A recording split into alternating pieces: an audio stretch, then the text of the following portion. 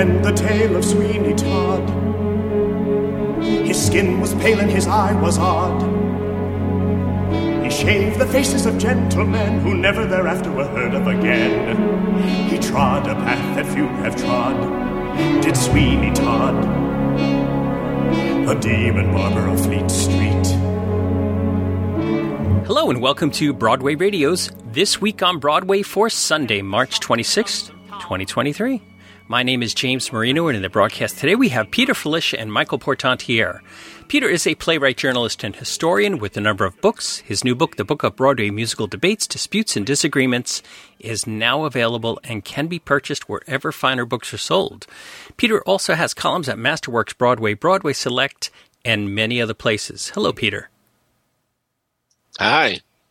Hello. Also with us is Michael Portantiere. Michael's a theater reviewer and essayist. He's the founder and editor of CastAlbumReviews.com. He is also a theatrical photographer whose photos have appeared in the New York Times and other major publications. You could see his photography work at followspotphoto.com. Hello, Michael. Hello. Hello. So, we were chatting before we started recording, and it looks like today's show is the face-off between the Battle of the Revivals, as Peter and Michael got a chance to see Parade. So let's start off with that. Peter, what did you think about this new production of Parade? Well, I think one of the most potent things we can take away from this production is that it needs a proscenium march. It looks so far away and remote when it was at Lincoln Center 25 years ago already. And here, the action is played up close. Bless Michael Arden for doing that. So we can really see and hear better than we did at Lincoln Center. I think that makes a big difference.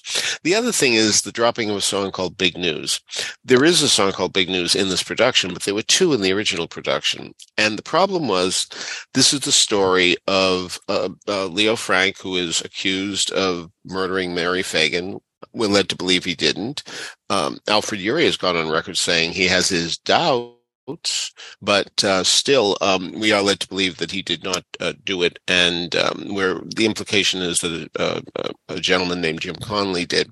So, there he is. One of the most profound things that happens in the show is when he's put in jail and he says, I hope I don't have to spend the night here. Little does he know what he's in for.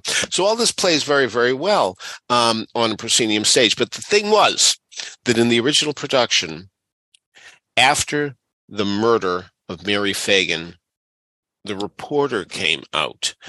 Britt Craig is his name. And he's saying, big news. Nothing ever happens in Atlanta. But when you hear a song starting with big news and you've just been told that there's been a murder, you assume he's going to be singing about that.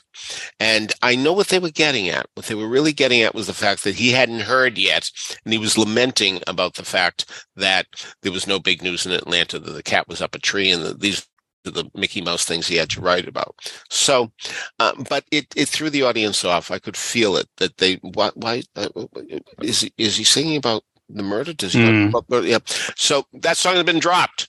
Now when he sings Big News, which was a reprise in the original production, it is big news. He's thrilled that he has a story that he could write about. And this shows what happens in the town, the hysteria that takes over Atlanta because of this situation.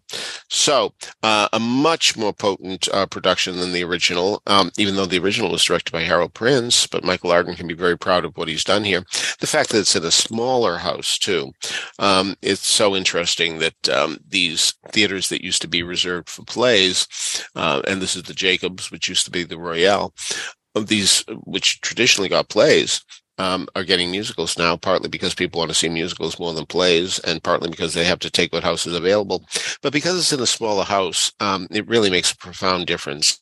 And so that's something, too. Ironically enough, we went on record, Michael and I, saying when we saw the Dear Evan Hansen movie, we didn't think that Ben Platt looked too old.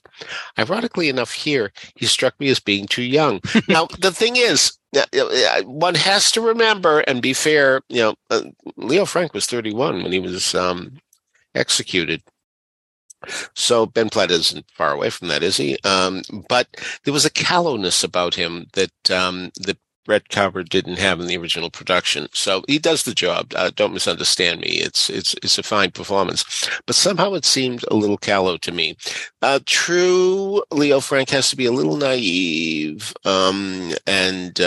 but still, callow came to mind more than anything else. Michaela Diamond is Lucille, quite fine, very, very good indeed.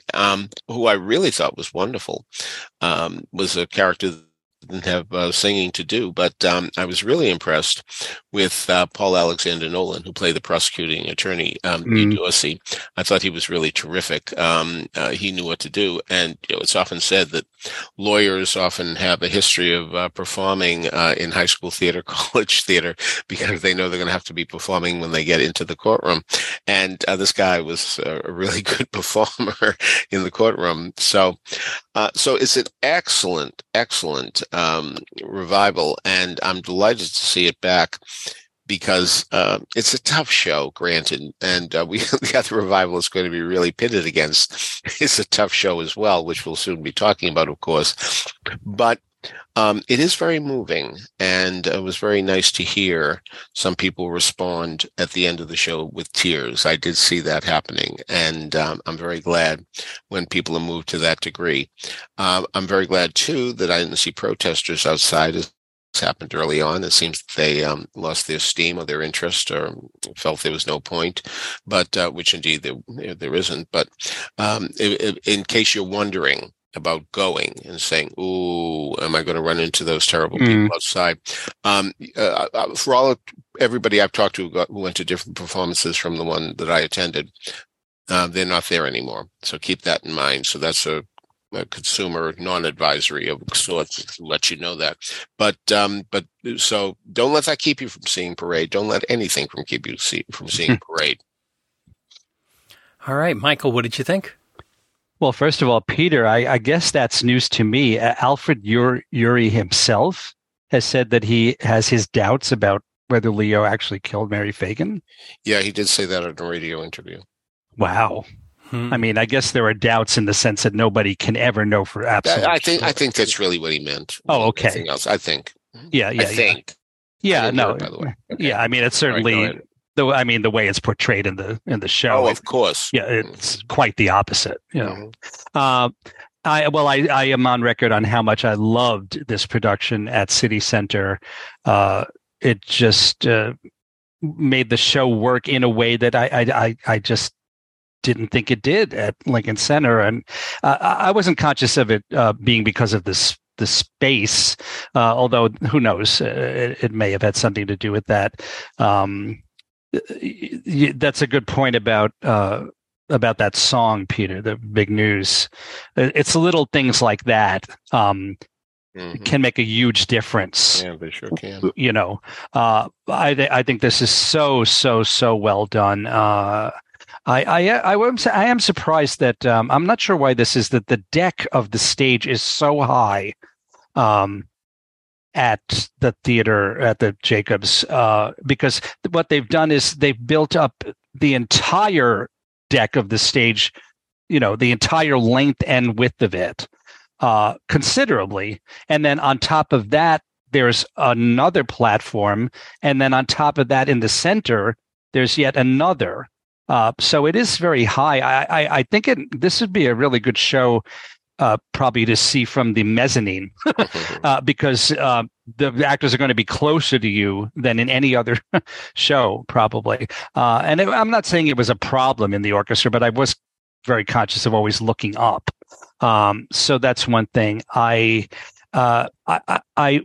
we reviewed the show at City Center, or when I did, I said that I thought that one of the major reasons why this production works so much better than the original was somehow Brent Carver, to me, did not solve the problem of the role of Leo Frank, which is that he is supposed to be a fish out of water. At the beginning of the show, he seems quite remote from his wife. It seems like they don't have much of a marriage. There's not a lot of affection there. And so you're not really with him at the beginning of the show and for a long time. But I think that Ben counteracted that at City Center. I first noticed it by putting in little touches of humor in the first couple of scenes, which is the only place he's able to do that before everything goes to hell. And I thought that really, really helped to get the audience on his side. I did notice this time in this Broadway performance some what I would say maybe miscalculations in his performance. I thought that maybe he seemed a little too remote from Lucille in those first couple of scenes. It seemed to me he didn't even look at her when talking to her, and I guess he's just trying to establish the fact that that things are not that great between them. But I thought that if there had been a little bit more affection there, that would have helped. For some reason, this took my attention more than it did at City Center. So I'm not sure what's up with that. But don't get me wrong. I still think it's a wonderful, masterful portrayal. And I do think that it's largely responsible for the success of this production, along with the brilliant direction of Michael Arden. And by the way, I think it's so wonderful that Hal Prince gets so much credit for co-conceiving this show, to the extent that his name is outside of the theater. And on those little signs that hang below the marquee, big letters, Harold Prince. I think that is just great. And I think, of course, everyone involved has so much respect for him, most especially Jason Robert Brown, who I think basically credits Hal with giving him, well, maybe not giving him his career, but certainly giving it a tremendous boost by hiring him to do the score for Parade, which was not a success initially, but now is a great, great success. The cast here, as we mentioned, is quite phenomenal. As I said at City Center, I think that a lot of the best people in New York, wanted to be in this show, even in some cases, very small roles, just because they wanted to be associated with the project, because they realized that this is a really, really wonderful, powerful, and very significant musical.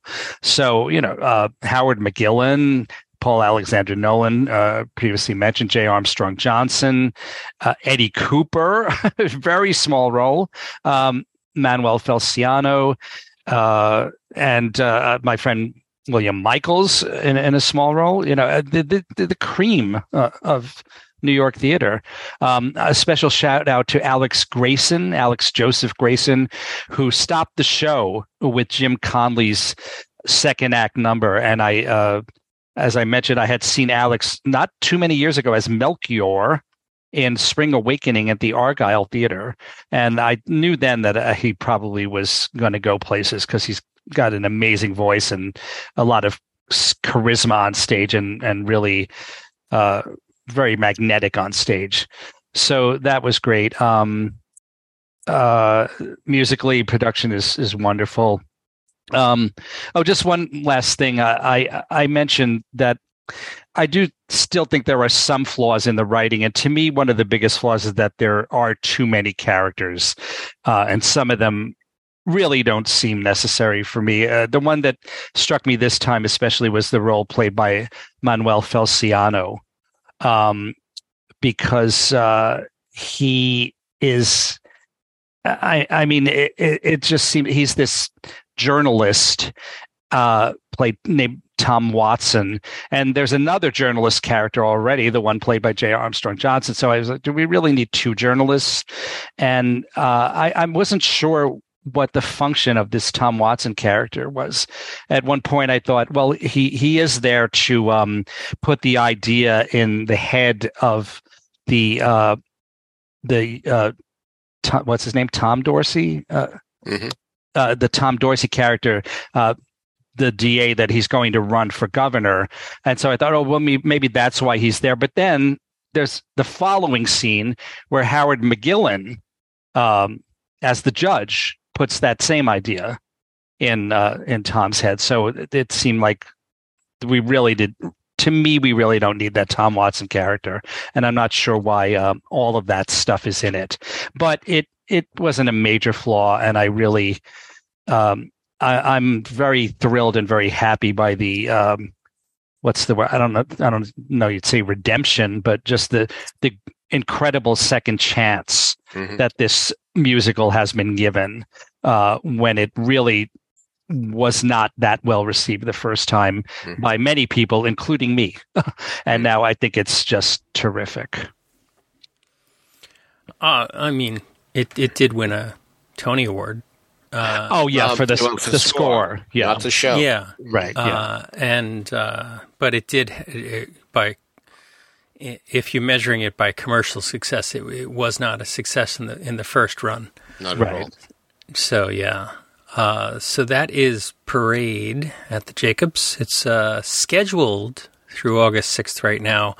We'll have to see how that goes. Lots of talk about Tony Awards for Michaela Diamond and a possible... Yes, Michael? I was just wondering, had you all heard that apparently Michaela Diamond had been up for the Fanny Bryce understudy role in Funny Girl before it went to Julie Benko. Yeah. And I'm sure she would have been terrific in that as well, but it seems like this worked out for her. This choice worked out for her really well. She's billed over the title. Yes. Yeah. So, as I said, it's scheduled through August 6th, but we'll have to see what the Tony Awards bring. And it seems to be a horse race between Parade and Sweeney Todd right now for Best Revival. So let's talk about Sweeney Todd. Peter, you got over to L'Enfantin and saw Sweeney Todd. Michael sees it later this week, so we'll talk about it again next week. But Peter, what was your take on Sweeney? It's a very good production, certainly, and my only problem with it, I have one problem and one problem only, and that is to do with Josh Groban, and he sings it extraordinarily well, no question. My only flaw that I found was that he does not seem to be a person who had been incarcerated for 15 years. He doesn't have that world weariness that Len Cariou and George Hearn had. He seems to be far too well adjusted at that point in time. When he's supposed to go crazy, he seems to be more frustrated than crazy. So that's the problem there. I had worried about Anna Lee Ashford, and I'll tell you why. Not because of performances I've seen of hers, but way back in the early 90s, I went to Paper Mill and I saw Sweeney Todd with Judy Kay as Mrs. Lovett. And while watching her, I thought, no, she's too young.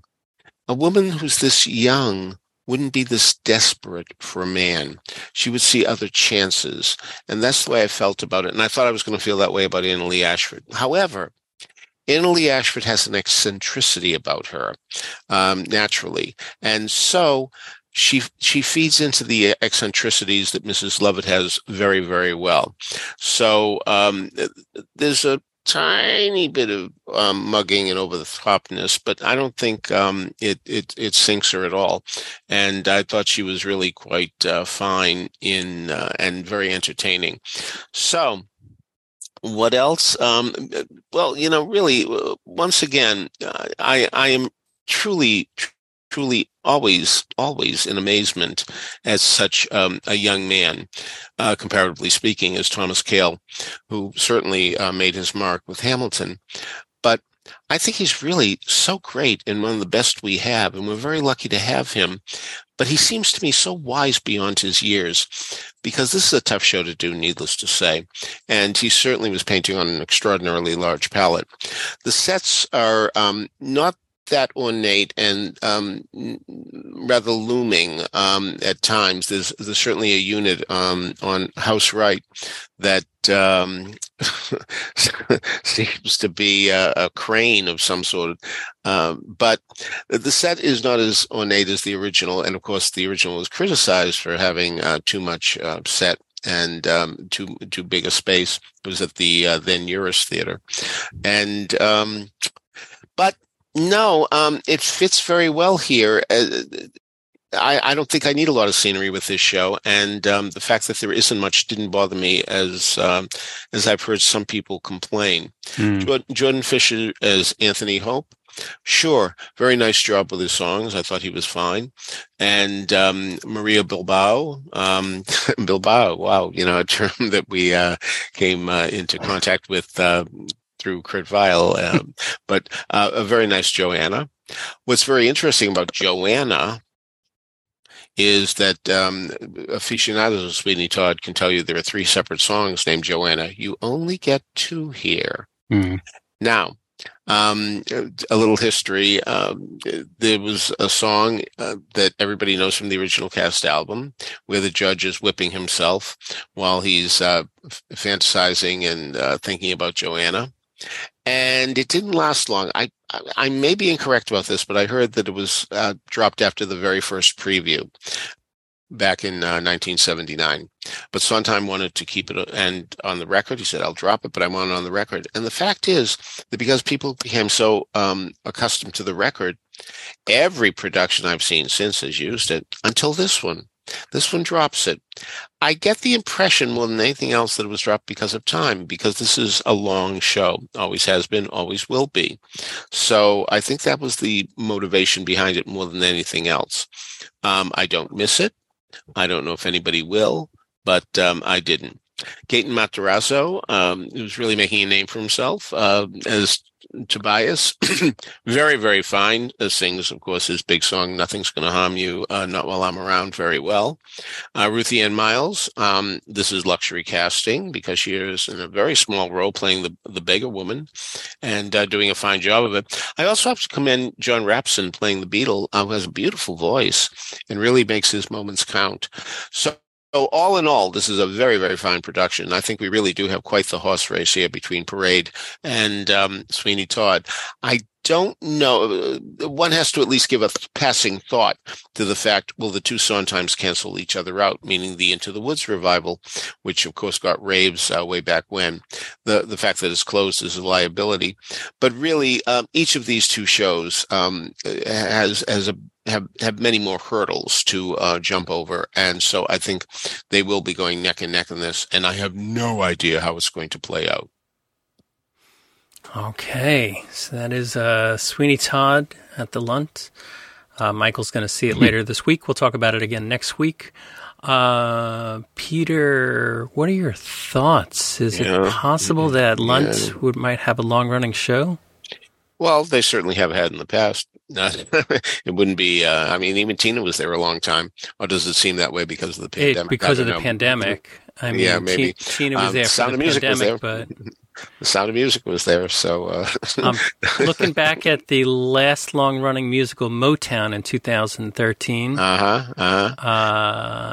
Let's see, the Addams Family only ran a year. And Little Mermaid, Beauty and the Beast... It came over. Yeah, it didn't originate there. So. Titanic. Yeah, that still was. Yeah, not a blockbuster, but did well. So I don't know. I don't think of this as a death house in the way I think of some other theaters. It is a little strange, and it's the way it used to be configured, where there used to be simply one aisle, but that's been taken care of as well. What surprised me, my memory of where the balcony was very different. I was very surprised. I thought the balcony was much farther back, and I was amazed the other night to see that it was much closer to the stage than I had expected. One of my dear friends was talking about, should I get seats in the orchestra or the mezzanine? I said, the mezzanine is so far back. I had to retract it. I had to email her and say, no. I think actually it probably is a very good seat. And by the way, I think Michael made an excellent point about Parade being in the mezzanine. That hadn't occurred to me, but yeah, I bet it does look good from up there. Yeah. Okay, we will revisit this again next week after Michael sees it. So let's move on to the next show. Michael and Peter both got to the Imperial Theater, which had its own little long-running skit there as well. And Michael and Peter saw Bad Cinderella, Andrew Lloyd Webber's newest musical to hit Broadway. So let's see. Peter, why don't you start us off with that? All right. Boy, this one I think really had tremendous potential. There's a real idea going on here, but it's so unfocused that it's really a missed opportunity as far as I'm concerned, more than anything else. It's easy to dump on this show, but I think at meetings something went wrong that should have been addressed. Okay, what am I talking about? Here we are. We're in this fairy tale type land, and the concept is beauty is our duty, and meaning that you really have to be glorious looking. Everybody's got to look sharp. And needless to say, in a show where people have to look sharp, we expect that the costumes are going to look sharp. And certainly Bad Cinderella does not disappoint us there. Gabriela Stizlova did both the scenery and the costume. And both are very good. But the costumes, especially, are knocking outing. And they have to be, because that's the whole point of the show. The beauty is tantamount here to every thing you could want in life. And that's what Cinderella's railing against. She doesn't feel that that's a worthwhile value. Now, that's good. That's a very good idea. However, must she deface a statue and put spray paint where it says beauty sucks? I wish the term sucks, I feel has passed its shelf life. I wish we could get rid of that term. It's very unpleasant. And the point is, I have a big philosophy about two wrongs don't make a right. And here she is spray painting on a statue. Well, really, that's not the way to get people to be more, have better values. See, when you think of Belle in Beauty and the Beast, Belle really tries to do the right thing every step of the way. This, now you must say, Peter, the show is called Bad Cinderella, but here she is dressed like a goth girl, and she's got quite the chip on her shoulder, and it doesn't seem to come from, particularly the mother and the stepsisters at that point in time in the show. We'll meet them. Okay. So, but everybody's so stupid. It's almost like Kelm. I don't know if you know the fairy tales, the folk tales of Kelm. That's Chelm. Neil Simon dealt with it in his play Fools, but it seems like everybody here is very stupid. Lots of anachronisms. Right away we hear about cellulite. And I guess one could effectively argue that this story might be taking place in the present, in this very strange land. I don't know, but it seemed very odd to me that we are hearing terms like I'll take one for the team, and many, many other anachronisms as well. So, all right. So why, the thing about Beauty and the Beast is that it was sincere. Why is a story that deals with superficiality and how bad it is to be superficial directed and written in such a silly way? That's the problem. It's silly, much too silly for its own good and for our good too. So, must Cinderella be a punk rocker in the way she dresses? All right, we'll come back to that. But socks and sandals are mentioned as something that's really bad, So, all right. Where does it really go off the rails? Well, the kingdom has Prince Charming, but he hasn't been seen in a long, long time, and he's presumed dead. So his brother, Prince Sebastian, is going to be the new guy in charge someday when the queen certainly drops dead. I don't recall hearing anything about a father. I don't know a king. I might have missed that while taking notes. But anyway, the queen is astonishingly silly. And I'm going to say something very controversial here, and that is on Monday night, there was a benefit for 5 high schools in the 5 boroughs of New York that had won a competition, and they were going to be at the Broadhurst Theater showing 15-minute excerpts from the show. They did Rent, they did Crucible, et cetera, et cetera. So the actress who was playing the queen was indeed one of the presenters that night. And when I saw her, I said, because she was introduced, of course, as being in Bad Cinderella. Grace McLean is her name.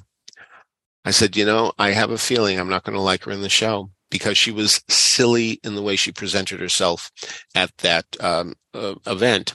Now, you might say, well, they were all kids in the audience and she was, looking for easy laughs, but she seems silly, goofy, and yeah, to a degree you want that in the Queen, because again, it's a silly, superficial thing. But the old trope of when people applaud, putting out the hand, saying stop applauding with one hand, and with the other hand saying, come on, keep applauding, that type of thing, that happens.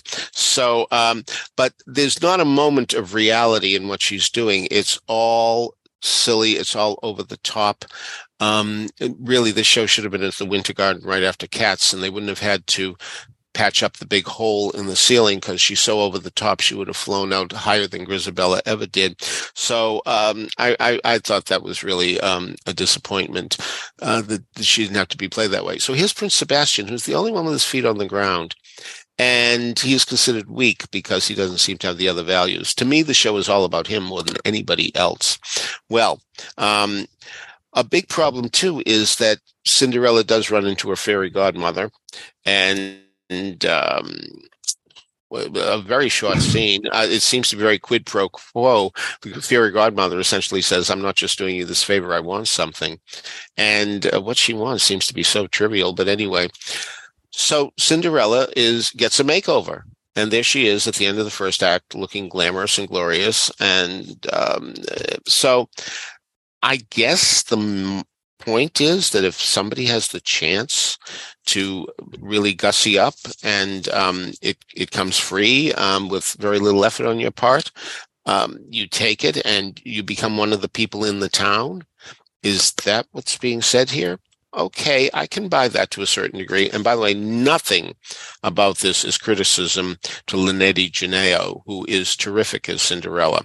Wonderful voice, wonderful presence.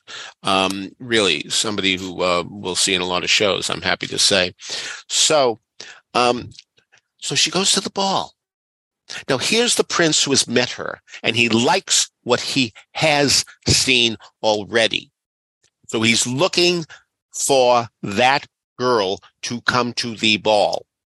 And when that girl doesn't come to the ball, when Cinderella comes dressed up and beautiful and he doesn't recognize her, he's very disappointed.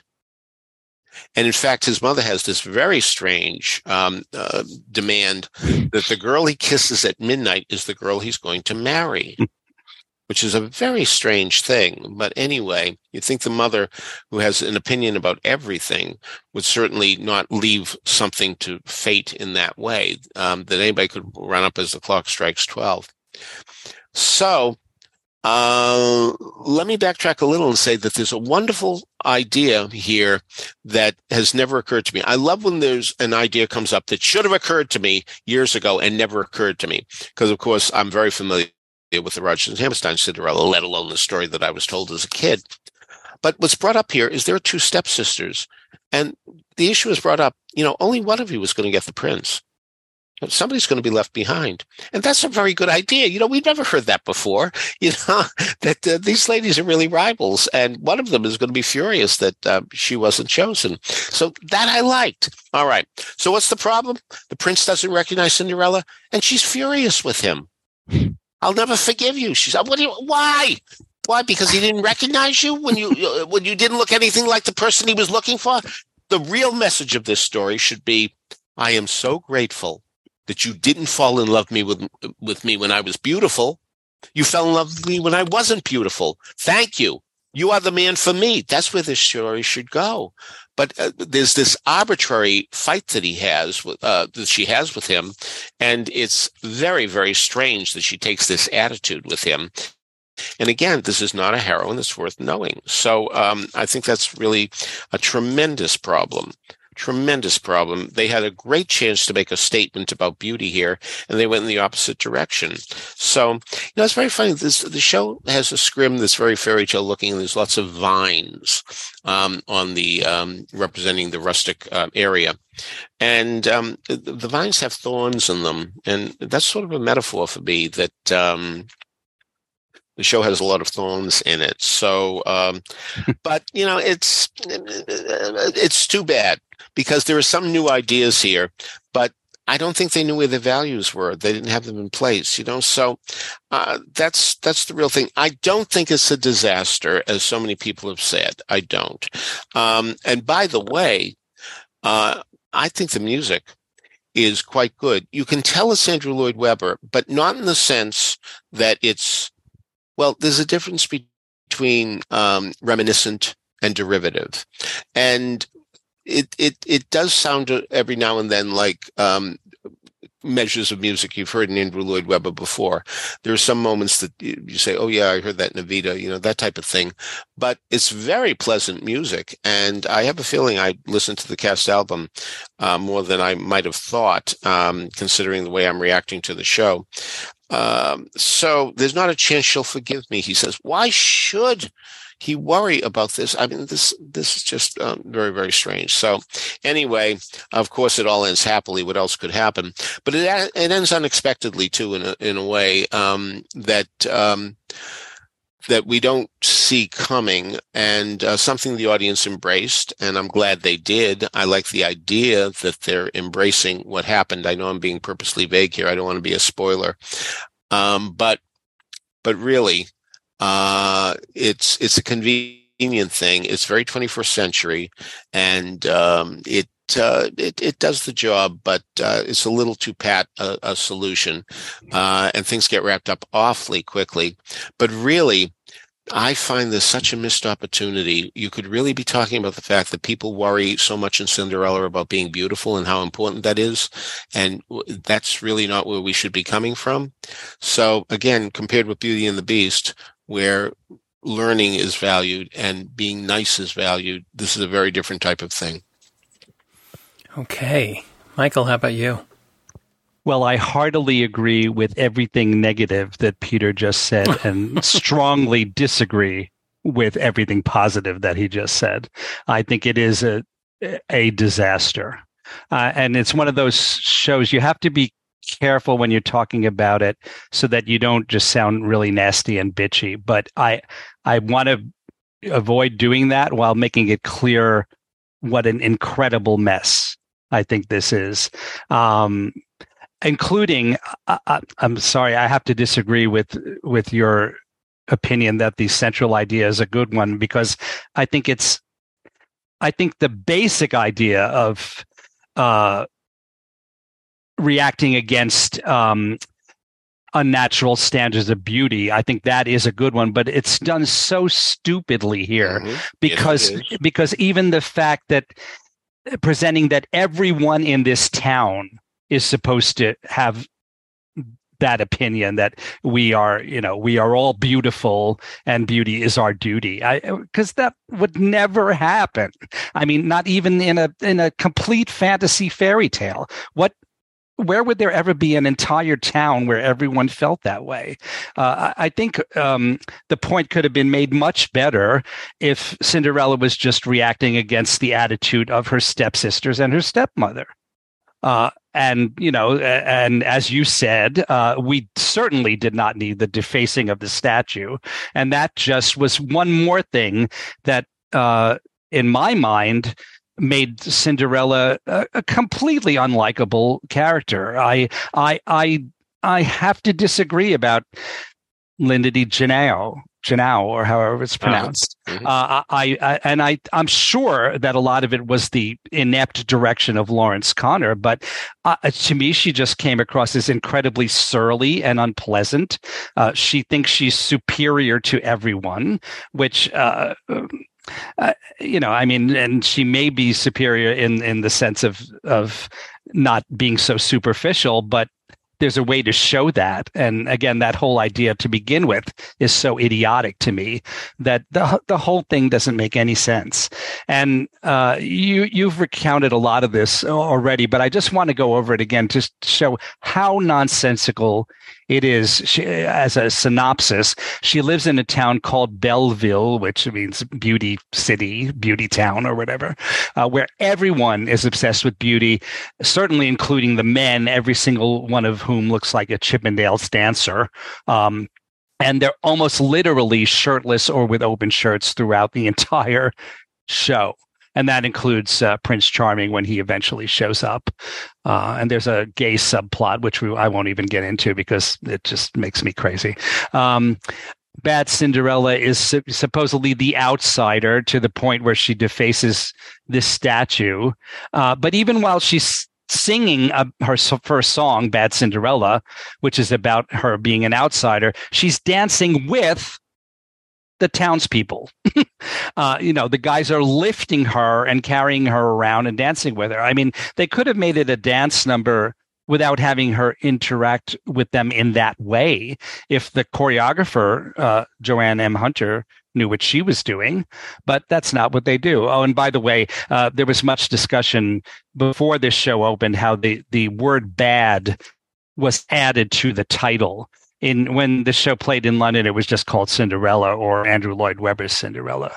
But now it's Andrew Lloyd Webber's Bad Cinderella, and people were wondering, especially because the reception in London was really not that great either, how the reviewers here would react to that, or whether they would take easy pot shots at the title.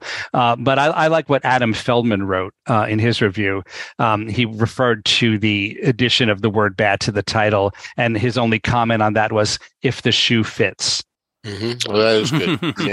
Yeah. Which, given the plot line, I think was really very clever. Anyway, back to the unbelievably idiotic and ridiculous plot. So, Cinderella is so opposed to beauty, to superficiality and outward displays of beauty and people being obsessed with beauty, that she defaces the statue. But then suddenly, at the end of the first act, she decides she needs a complete beauty makeover in order to go to the ball and hopefully marry the prince, who has been her childhood friend and who, as Peter noted, likes her just the way she is.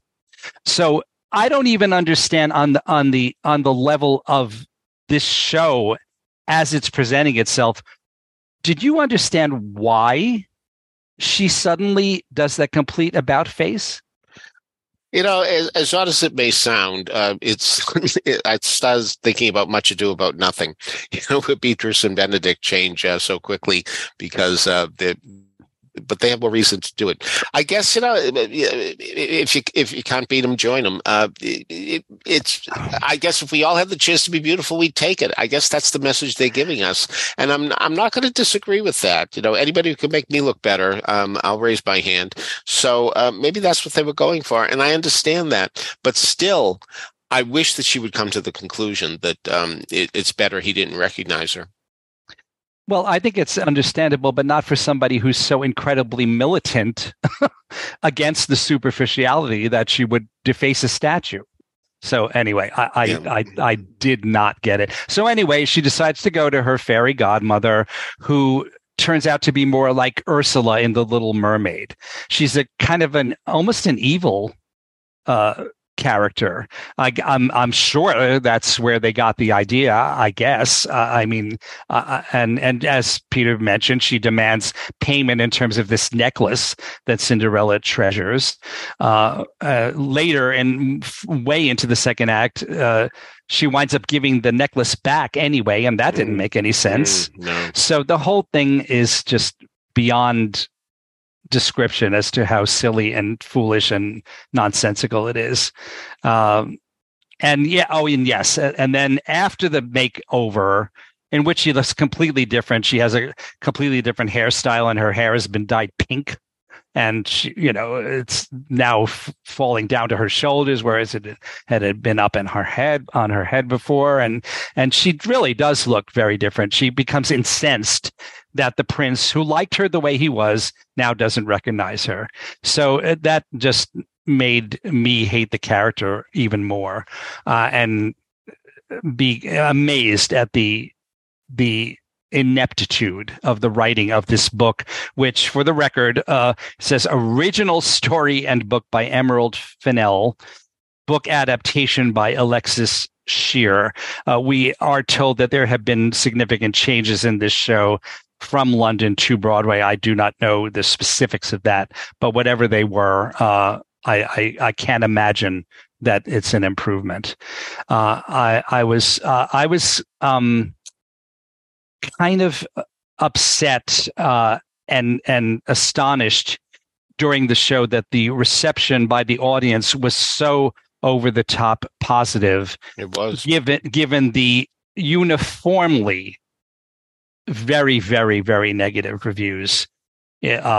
Someone I know calculated that I think one of the review aggregates said that there were 0 positive reviews, and then several that were described as mixed, and even more described as bad. So it's possible that everyone in my audience was right, and all of the critics were quote unquote wrong. But I just don't know. I think it's more a kind of a mob mentality kind of a thing, and people being determined to convince themselves that they enjoy a show when they paid so much money for it, especially a new Andrew Lloyd Webber show. So I think I've made my feelings clear. The one person in the show who I think it came across really well, and I would like to see again, is Jordan Dobson in the role of Prince Sebastian. His material isn't really generally any better than anyone else's, although I did think he had one truly lovely song called "Only You, Lonely You." I think that song is quite lovely in terms of the music and the lyrics, although even that didn't work so well in context, because I don't think lonely is the word that I would use to describe Cinderella. She's more of a misanthrope. She's just setting herself apart from everyone else, justifiably or not.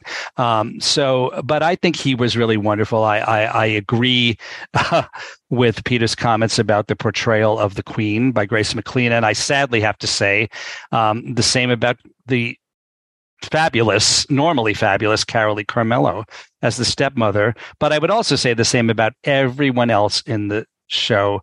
Are directed to be over the top, and it's almost like a skit, a 2.5 hour skit of making fun of those kinds of characters.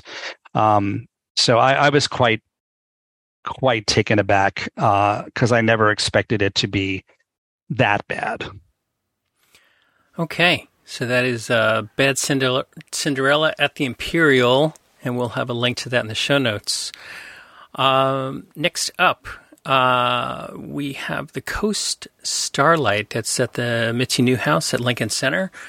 Michael and Peter both saw it, and I'm going to ask the rest, you guys, to try to be brief because we're running very, very long, and we do want to talk about Marilyn May, but we will have to cut her if we're not brief. Okay, so Peter, what'd you think about the Coast Starlight? I liked it quite a bit. It's about people who meet while traveling, and the concept is when we're on a train, and the Coast Starlight is an actual train that does run from Los Angeles to Seattle. When we're on a train, we see people, and we may think, "Gee, I wonder what's going on with that person," and that's what happens here. Mm-hmm. Everybody has a fantasy. And sometimes fantasy mixed with reality about the people that one meets. The standout for me was Mia Baron, who has the best material because she comes out of the train and she's on a phone call and she's just furious and she's yelling and screaming about what's going on in her life. This person on the phone call, not caring at all who's listening. We've all seen that happen. People who are just so upset. It doesn't matter who's around them. Let's hope this isn't supposed to be the quiet car because it sure isn't quiet when she's there. They're all very good. They all have wonderful things to say to each other, whether it's reality or not reality. That's up to you. So Keith Boonen has done a very nice job of writing it, and I certainly think that Tyne Raffaelli did a nice job of directing it. The set is very, very simple. Arnolfo Maldonado did it. It's simply a bunch of train chairs, but they move around. They don't have to stay in the same position. So you do have that, and there's even a turntable. So things look pretty good there at the small Mitzi Newhouse Theater at Lincoln Center. All right, Michael, how about you? I liked it very much as well. I think that the author Keith Bunin. Is that how you pronounce it? I guess.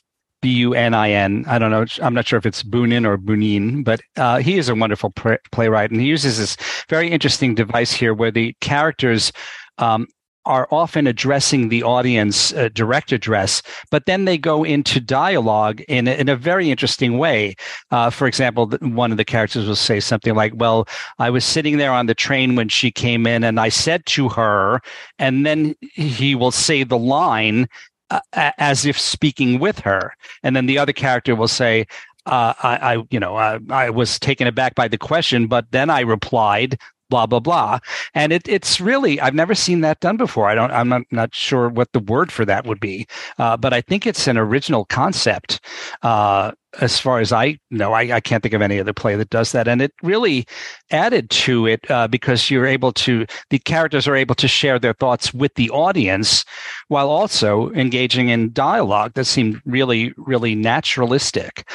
So I thought that was a really, really clever and interesting device. I thought the entire cast was phenomenal. I have to single out Will Harrison, who played this central character of TJ, who is a military fellow who is basically kind of about to go AWOL because he's supposed to have reported back to base. He's about to be shipped off to, I think he said, Afghanistan. Yeah. Right. And he doesn't want to for obvious reasons. So he's going AWOL. But even as he's on the train traveling and contemplating doing that, he's wondering, well, I still would have time to get back to base on time if I get off at the next stop and I turn around right now. And he's wondering if he should do that because obviously it's a very, very big step to go AWOL. So that's his struggle. And I found his performance very, very compelling. I'd never heard of this actor before, but I think we will see him again also very well. And all of the rest of the performers, Camila Cano Flavia, Reese Coiro, the aforementioned Mia Barron, John Norman Schneider, and Michelle Wilson as these various characters who come onto the train and interact with each other, and also with the audience. Very, very well directed by Tyne Raffaele. And to me, I'm not ultimately sure what the ultimate point is, except I think it's probably what Peter said. It's just that we get to know these different people in a way that we don't get to know the stories of the people who are sitting next to us on a train or a bus. And what's the old line? There are a million stories in the naked city. Mm-hmm. It's that kind of thing. 8 million, in fact, they used to say. 8 million. So yeah, because it was in New York when there were 8 million people in it. Right, yeah. So I really enjoyed the play, and I urge everyone to see it. And I do think that this playwright is someone who I always enjoy his work when I see it, which is not that often, but this one is definitely worth attending. All right, that's the Coast Starlight at the Mitzi Newhouse Theater. We'll have a link to that in the show notes. Peter, you were down at the Public to see The Harder They Come, a musical based upon the movie. So tell us about this. Well, the real message of this show is show business is really hard. And if you think you're going to get ahead, you're going to have a lot of roadblocks. Okay. So here's Ivan, who is a country boy who comes to the big city of Kingston, Jamaica. That's where we're at. And like Millie Dilmont, he's victimized his first day in town. All right. So he gets off to a terribly bad start, but he is so cocky. He really believes he's the sun and the moon. He really believes that he's going to be successful no matter what, because he's just got great music inside him and nothing else can happen to him but great success. I mean, it's just ordained, and that's all there is to it. What else can happen to this when you're this gifted? So, this gets wearing, and you really, after a while, you feel like you want to see him taken down a peg. You really get too much of this on our great stuff. So, all right. So he falls in love with a girl, of course, and like Sweeney Todd, she's been protected by an older man who has her in mind as his wife. Same type of thing as in Sweeney Todd. expect, and of course she doesn't love him. You're too old, she says to him flat out. So this religious zealot abuses his power, and that becomes a big thing in the show. What's really odd here is that the preacher has an assistant who says to Ivan, "You're not going to get that girl because I want her. I'm going to get her." And then nothing is made of that after that happens. I don't think that somebody who's an assistant who at the outset doesn't like Ivan, that's established. He warily regards him. He's mean to him, would disclose what he's thinking inside. He wouldn't do that. So that's a big problem. So, everybody seems to have feet of clay here. We have a music promoter who's a tyrant who offers only $20 for the song that Ivan wants to have promoted. And when Ivan says, no, I want more, he works very hard to make sure he doesn't get ahead in the world. So again, we have lines like, "We need to teach him a lesson, one he won't forget." That strikes me as a line we've heard a lot of times. Anyway, so Ivan gets threatened, and he decides to get a gun to protect himself. Well, he's going to Billy Bigelow himself into trouble, and that's exactly what happens. So the point of the show is that notoriety sells. Just as Roxy and Velma profit from their crimes, as it turned out, Ivan will profit from his crimes too. And that's where the show really, really gets very, very strange. I'm not saying it's not real, but considering that what we've seen has been so horrific in the way people act, it's very hard to have any type of resolution here that strikes us as a nice solution to what's been going on. And the way they solve the problem is a little too easy, much too easy for those of us who would like to see a realistic ending. It's not a realistic ending at all. Much of the music from the original movie from way back when, and we're talking about Jimmy Cliff, who did it. Susan Laurie Parks, who of course did the book, is responsible for some of the new songs as well. But it's a very sad show in the vantage point of saying, if you think show business is hard, you should really take a look at how really hard it is for anybody to get ahead. And while that may be very true, I don't think it has to go to the extremes of what Ivan does in the show and what happens to Ivan. So a very unsatisfying show. All right. That's The Heart of the Comment the Public. It's running through April 9th, and there's a link to that in the show notes, plus a little YouTube video if you want to check it out. So, Michael, you got over to Carnegie Hall to see Miss Marilyn May on a one-night-only Pops concert. So tell us about this. Yeah, it really, for me, was kind of from the sublime to the ridiculous, because I saw Marilyn with the Pops on Friday night and then Bad Cinderella on Saturday. So this was just a love fest. Marilyn, who has been a guest on our podcast twice, I believe, has been performing constantly since she had a resurgence about, I think it was like 16 years ago or so, in New York and elsewhere. And everywhere in New York, 54 Below, Birdland, et cetera, et cetera. And I honestly said, with only a tiny bit of exaggeration, that I felt like I knew half the audience at Carnegie Hall on Saturday, because everyone in the world and in the city, it seemed like, came out to see what was billed correctly as her solo concert debut at Carnegie Hall. She had performed there twice before, both times with the Pops as a guest, on the bill with other fabulous performers.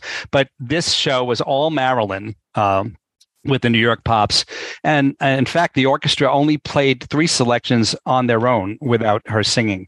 They opened the concert with the overture from Mame, which I am going to tell you, even if Marilyn May hadn't been there, it would have been worth it to hear that overture played by an 80-piece orchestra. Wow. Conducted by Stephen Reinecke. And then at the start of part 2, we had a medley from Hello, Dolly, because there is no official overture from that show. So it was Jerry Herman opening both parts of this concert. And then oddly, the orchestra played an orchestral version of Cabaret, the title song from Cabaret, which was a slight disappointment that we didn't get Marilyn to hear. We didn't get to hear her sing it on this night because she really introduced that show to the world. Absolutely, that's right. That song to the world. Accurate. Yeah, because she was a commitment singer, and she her recording was released and became something of a hit before the cast album. Anyway, very true. It was an amazing, thrilling night. She was in the best voice I've ever heard, and that's saying something because I've never heard her in bad voice. But it was just superb. The opener was her Cole Porter medley of like almost like about 10 songs by Cole Porter, and she did that thing where when she got to I Get a Kick Out of You, she sang, my story is much too sad to be told. And she started to walk away, leave the stage. And she got a laugh as she always did. But she came back and she said, if you think I'm leaving now, you're crazy. So the audience was with her, and, of course, in love with her from the beginning.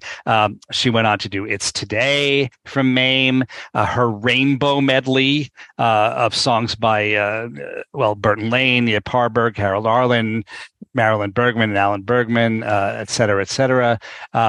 Put on a Happy Face from Bye Bye Birdie, a Frank Lesser segment of Joey, Joey, Joey from Happy Fella, and Luck Be a Lady from Guys and Dolls. Lerner and Lowe, I've grown accustomed to his face, she sings, or Your Face, and On the Street Where You Live from My Fair Lady. And that was just the first half. Michael, since you mentioned Rainbow, did she do Golden Rainbow? No, although it's Look to the Rainbow, Somewhere Over the Rainbow, Make Me Rainbows, and The Rainbow Connection. Okay. Yeah. Because she did record Golden Rainbow. Oh, yes. One of her big hits. Mm-hmm. So I can't say enough about it. It was someone there said this was our Judy Garland concert. Nice. Yeah, and I have to kind of agree. And on that note, the one kind of glitch, but it actually turned out in a sort of a wonderful way. There was a proclamation, a mayoral proclamation that was read by Stephen Reinecke during part 2, making that day Marilyn May Day in the city of New York. And she apparently was a complete surprise. She was somewhat flustered by it and really, really emotional about it. And so when she then sang I'm Still Here from Follies, she did screw up the lyrics a bit, that is a tough song. And apparently even Yvonne DiCarlo was known to do that during the run of Follies. So Marilyn felt bad about it, and she apologized several times. But I think everyone understood that it was really that she was just so emotionally overwhelmed by that proclamation. So that just made the evening real. And I remembered that when I used to sing at Carnegie Hall, Hall with the Gay Men's Chorus, one night one of our guests messed up the lyrics, and one of my friends afterwards said, well, it's the curse of Carnegie Hall, referring to the famous moment on the Judy Garland at Carnegie Hall album, where she, in You Go to My Head, she's just loses it for a minute, and she's like, you go to my head, and I forgot the gall darned words. So Marilyn, I think hopefully takes comfort from the fact that she's in very good company with Judy Garland in forgetting the words at Carnegie Hall, as many of us have done. So an unforgettable night, and I was absolutely thrilled that I was there. And Marilyn, it will not be resting on her laurels for long. In just about a week or so, a week and a half, she's going to be back at 54 Below for 3 performances, and that she has more in May, and et cetera, et cetera. So see her when you can. See and hear her when you can. It's just a magnificent experience. That's wonderful. So before we wrap up for the morning, Michael, is there any chance that if you go over to Gale's Broadway Rose, you might see the next Marilyn May come up through here? You might. This is a place I have not actually been to it yet, but it's it's in the venue of the old Edison Cafe, which is now called Friedman's, in the Edison Hotel, and it seems to be a really nice alternative to the other famous singing waiter place, which is Ellen Stardust Diner. That place has had a somewhat controversial history in terms of the way they treat people, their employees, etc. So I think you might want to, if you're in the mood for that kind of thing, check out Gail's Broadway Rose. And I, as I say, I have not actually been there yet, but I know Nikita Burstein, who is making a name for himself. He is or has been one of their mainstays, and Albert Nelthrop, who was in my Bernstein show at 54. He currently performs there, and he posted a video of him singing "Feelin' Good" from Roar of the Grease Paint, Smell of the Crowd, and it's really quite thrilling. The audience is just going nuts, including this table of young women who were screaming for him like he's Elvis. So I'm going to send that link to that video, which he has posted on YouTube, because I think it gives an idea of how exciting it might be to be at Gail's Broadway Rose. It's a GAYLE''S Broadway Rose. You can Google it. I'm not sure exactly how often it happens and what nights and what times, but all of the information is there on the website, so you can find out all of that info there. I found their website, and they have really nice pictures of ice cream, so I will be going. What a beautiful story. Yeah. All right, so that wraps it up for today. Before we get on to trivia and the musical moment, I want to remind everybody that you can subscribe to these broadcasts by going to the front page of BroadwayRadio.com. There's a subscribe link. That way, each and every time we have a new episode of This Week on Broadway, it'll be automatically downloaded to Apple Podcasts for you. Of course, you don't have to listen to us in Apple Podcasts. There's many ways to get us. You can support Broadway Radio and all of our different shows by going to patreon.com/Broadway Radio and becoming a supporter there. And if you do become a supporter, you'll be getting our shows earlier than everybody else. You can also subscribe to us in Spotify, iHeartRadio, TuneIn, Stitcher, Google Play, anywhere that you can listen to finer podcasts. You'll find our offerings there. Contact information for Peter, for Michael, and for me can be found on the show notes at BroadwayRadio.com, as well as links to some of the things we've talked about today, including some YouTube videos and production photos from the shows we've talked about. So, Peter, do we have an answer to last week's trivia? The first time the world saw this musical, written by a very famous team, they saw it set about 700 or so miles from where it would take place when the second version came about. The third version returned to the original location. The first and third repeating the same song that told of the locale. The second one also had a song that mentioned where it took place. So, what's the property? What were the settings, the songs? All right, what was sneaky about this question is that I just said musical, and I didn't say film musical, which would have made it far too easy. The 1945 movie version of State Fair took place in Des Moines, Iowa, while the second one in 1962 moved the action to Dallas, some 700 miles south. When the property became a Broadway musical in 1996, the State Fair was back in Des Moines, where you heard All I-O Iowa, as you did in the first movie, but not to be confused with The Little Things in Texas, a song in the second movie. Tony Janicki, who finished dead last the previous week because he said he was in the bathroom, must have held it this week because he was finished first, above Sean Logan, who needed more guesses than Anyone Can Whistle had Broadway performances. Okay, so this week's question, much simpler. What musical mentions the Duchess of Windsor, Leonard Bernstein, Ray Charles, Malcolm X, Adam Clayton Powell, and Jesus Christ? That's quite a group. Isn't it? Quite the group. All right, if you have an answer for that and you are not Tony in the bathroom, good for you. Email us at trivia@broadwayradio.com and we'll let you know if you're on the right track. So, Michael, what do we have in this week's musical moment? Well, for our opener, I thought we should commemorate Stephen Sondheim, who would have been 93 on March 22nd. What to choose when picking one recording of Stephen Sondheim.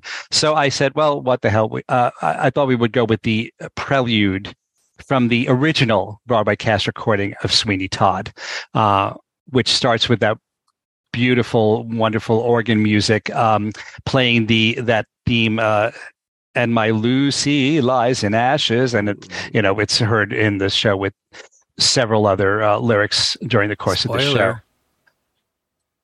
of the show. Well, is it? I didn't think so. What? All right, okay. And also, this recording includes the factory whistle, which featured prominently in that epic original production of Sweeney Todd, which apparently is not in this one. So you won't get it now in this show, but you'll get it on that recording. And for our closer, I didn't mention I had an interesting assignment recently. I was the photographer at Renee Taylor's 90th birthday party. And among the very notable guests was Marlo Thomas, who I got to speak with a little bit. And I actually spoke with her about Free to Be You and Me, which was that groundbreaking TV special from the 70s. Yeah. About really ahead of its time about gender roles and how not, sometimes boys and girls, especially at that time, were expected to behave in a certain way and to like certain things, and how it really was, kind of working against that in a really wonderful way. And I've always thought that one of the highlights of it is a really wonderful, sweet, and very moving song called William's Doll, written by Mary Rodgers and Sheldon Harnick, about a boy who wants a doll and how there's really nothing wrong with that. So I really love that song, and I thought we would include that as our closer, because even though it's not from a musical, a Broadway musical, you can't get much better in terms of Broadway musical cred than Mary Rodgers and Sheldon Harnick. So that is our closer. Enjoy. If you don't know that song, I hope you will enjoy it. I think it's really, really, really wonderful. All right. So on behalf of Michael Portantiere and Peter Felicia, this is James Marino saying thanks so much for listening to Broadway Radio's This Week on Broadway. Bye-bye. Bye. When day is through, and anytime my doll gets ill, I'll take good care of it, said my friend Bill. A doll, William wants a doll. Don't be a sissy, said his best friend did. Why should a boy want to play with a doll? Dolls are for girls, said his cousin Fred.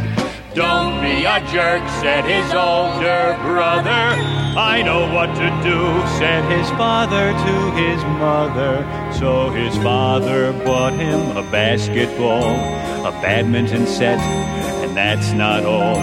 A bag of marbles, a baseball glove, and all the things a boy would love. And Bill was good at every game, enjoyed them all, but all the same. When Billy's father praised his skill, can I please have a doll now, said my friend Bill. A doll, William wants a doll. A doll, William wants a doll. Then William's grandma arrived one day and wanted to know what he'd like to play. And Bill said, baseball's my favorite game. I like to play, but all the same, I'd give my bat and ball and glove to have a doll that I could love. How very wise, his grandma said Bill. But everyone says this instead.